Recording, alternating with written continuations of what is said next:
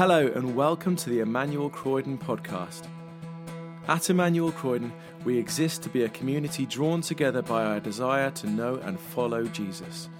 We long to become disciples of Jesus who are equipped to serve him in the whole of life, transforming families, communities and workplaces as we love God with heart, mind, soul and strength. We hope you enjoy this week's talk from the morning services. Thank you for joining us today. Grace and peace to you.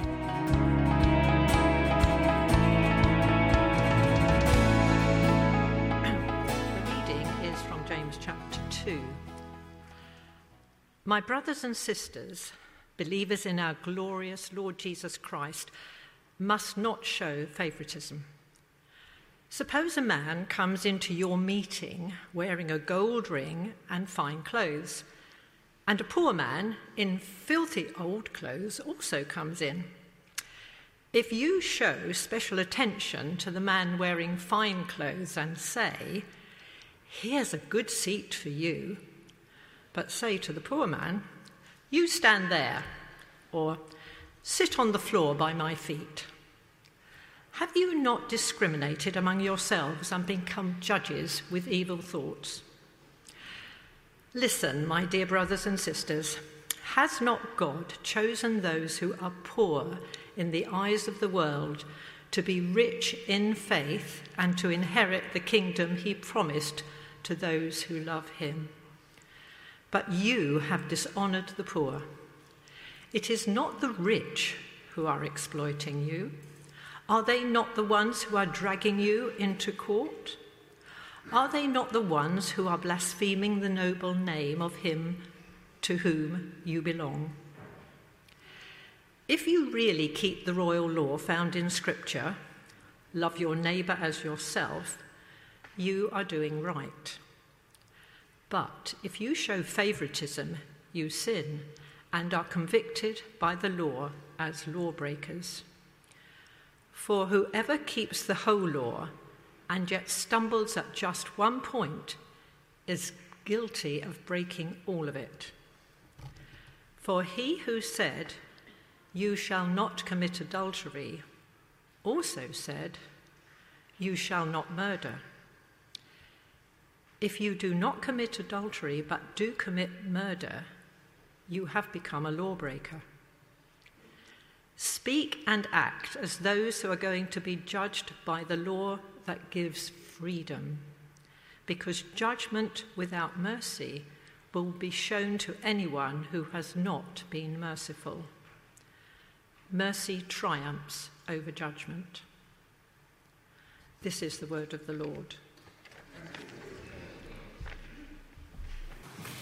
So we are continuing our sermon series at the moment in the letter of James. And thanks to Jean for reading our passage this morning. Just to remind ourselves then, this writer James was actually Jesus' brother. And he wrote the letter about 20 years after Jesus' death and resurrection to try to help a group of Christians who were arguing a lot. This book is a bit like a training manual for living life as a Christian. James wanted to stop the bickering and the bad feeling, to get them to live well together. And the advice that he gave these early Christians is brilliant advice for us too in 2021, as we've been finding out over the past few weeks.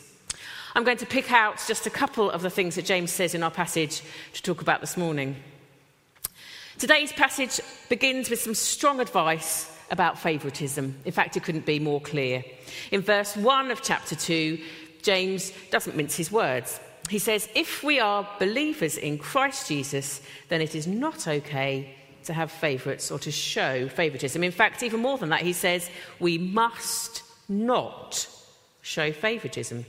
And he paints a little picture of what he means in verses 2 and 3, saying, 2 men attend a meeting, one a rich man wearing fine clothes and a gold ring, and the other a poor man in filthy clothes. He goes on to say that if the rich man is treated well, offered a chair to sit on and treated politely, but the poor man is treated horribly, then those people who welcome them have judged them. Treating people with disrespect or making assumptions based on what they look like or what they have is completely alien to the character and the will of God. So if we're in training to grow more like God, then we're not to behave like that ourselves. So my first point, because I have 3, is why is favouritism forbidden? Well, because it's not part of God's character, and we want to grow to be more like God. Do you remember Sheridan's game a moment ago at the beginning of our service? It was a bit of a silly game with those faces, but it did make a serious point. He treated Josh much better than he treated Alice. He showed favouritism, which is not okay. It's so easy to have favourites and to treat people differently. But the challenge for us is to be different to the rest of the world. And always the best place to go when we need advice or guidance is to the person of Jesus. To look at the way that Jesus treated people and what he had to say about them.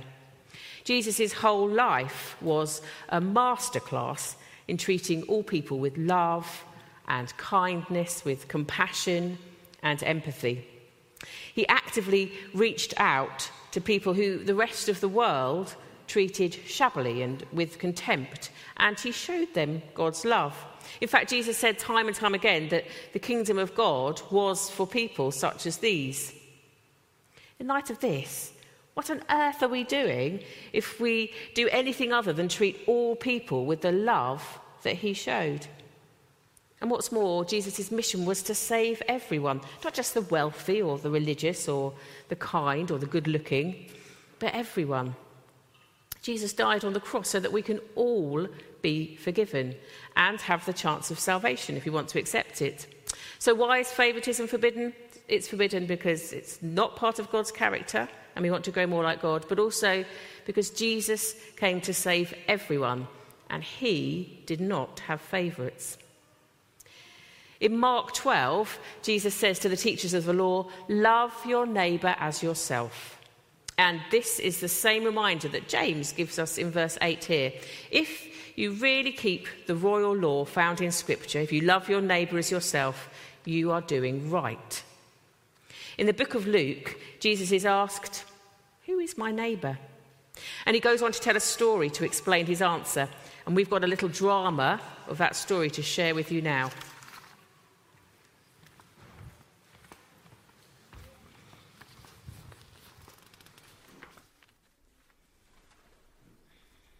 There once was a shopkeeper from Selsdon. He went on a journey to Croydon town centre. He loved the walk and he wanted to see if he could get anything for his shop. He travelled with £50 in his pocket as he was hoping to get as many delicious sweets and treats so he could sell them and make the children in Selsdon happy. He was about halfway into his journey when 2 young guys came out of the blue, stole his money and beat him up. "Oh, you, give me your money." "No, but I guess we're just going to take it from you." So unfortunately, the 2 young guys left with the money and they stood on his hand. Ow! So that was it, beaten up and mugged by 2 guys he would probably never see again. Just as he thought there was no one in sight, the shopkeeper could see someone walking towards him. He couldn't make out who it was because he had dust in his eye, but he was relieved to see anyone after what just happened. "Help me, please." It was Gareth Southgate, the best thing for England in a long time. Everyone loves him. What a miracle. What a godsend for our poor friend the shopkeeper. Although, it seems he's crossing the road and walking up the other side to avoid the shopkeeper. That's awkward. About an hour's gone by and the shopkeeper's starting to get cold. It's really cold now. But on the bright side, Tom Daly is doing his rounds in Croydon in his car, come to show everyone his medals. Surely when he drives past, he will see this person in need. "Please, help me." Tom is slowing down. He's about to stop. He's thinking about it. Yes, yes, yes. Ugh. He's sped up now and has driven off. Oh dear, it's starting to get very late. The shopkeeper is getting very hungry. He is tired and in pain. There is very little hope. But then, a man who looked very much like Donald Trump. But of course, that would be too political, so instead let's call him Ronald Crump. Ronald is walking up towards the poor shopkeeper. Oh no! Now Ronald wasn't very popular, and he didn't help himself at all. No one liked him. He used to pick his nose, he didn't share anything with anyone, he never did the washing up, and he wouldn't be seen in a million years talking to someone from Selsdon. But when Ronald saw the shopkeeper's wounds and realised the painful situation, he picks the shopkeeper up, takes him to the nearby hotel and pays for him for an entire week to live there. It's on me! When they were in the car, they got to know each other and realised they had nothing in common. They didn't even speak the same language. However, Ronald Crump left his credit card with him and said, Here's my card, and here's my phone number. Give me a ring if you need any help. Ronald ordered a shopping delivery to the shopkeeper's house for an entire year after that and kept visiting him in Selsdon to see if he was okay. Ronald was the only person who stopped that day. The others saw the need, but they chose to ignore it. This might be what the story of the Good Samaritan looks like today.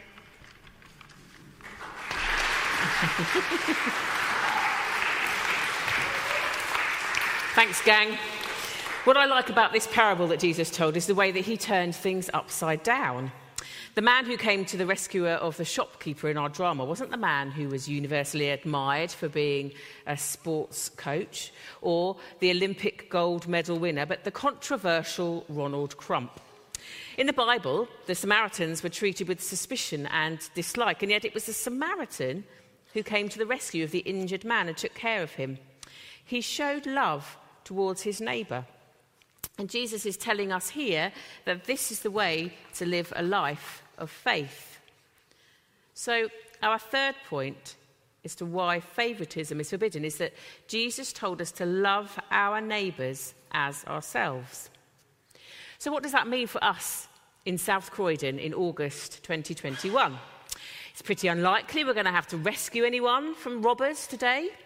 But we might admit to ourselves that we don't always treat people as well as Jesus would want us to.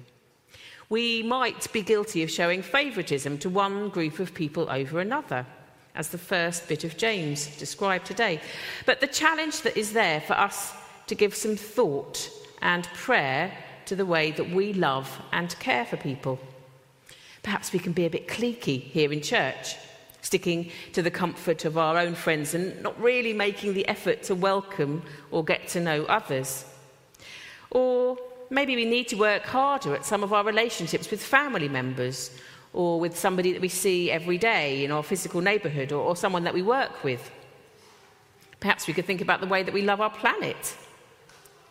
Perhaps James's prompt to love our neighbour could be as simple as inviting somebody to rendezvous this week, or giving up a few hours to help there. Now, everyone should find that they've been given a love heart. If you haven't been given a love heart, do give us a wave, because I think Roger might have a few more, just in case. We're not going to write anything down with this love heart, but all we're going to do is hold it in our hands. It says, love your neighbour on it. And we're just going to have a moment to think about who we can show love to this week.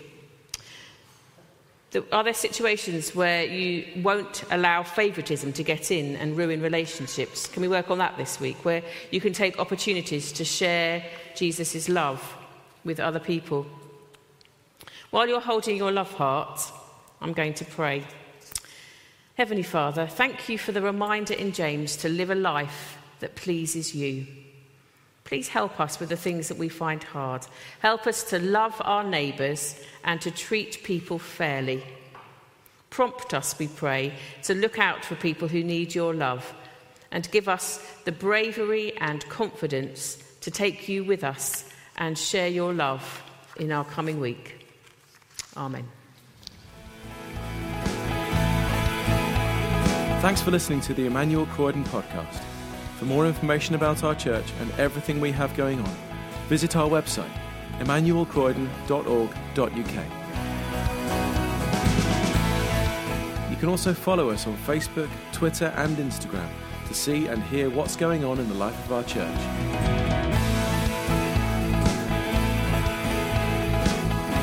God bless you and have a wonderful week.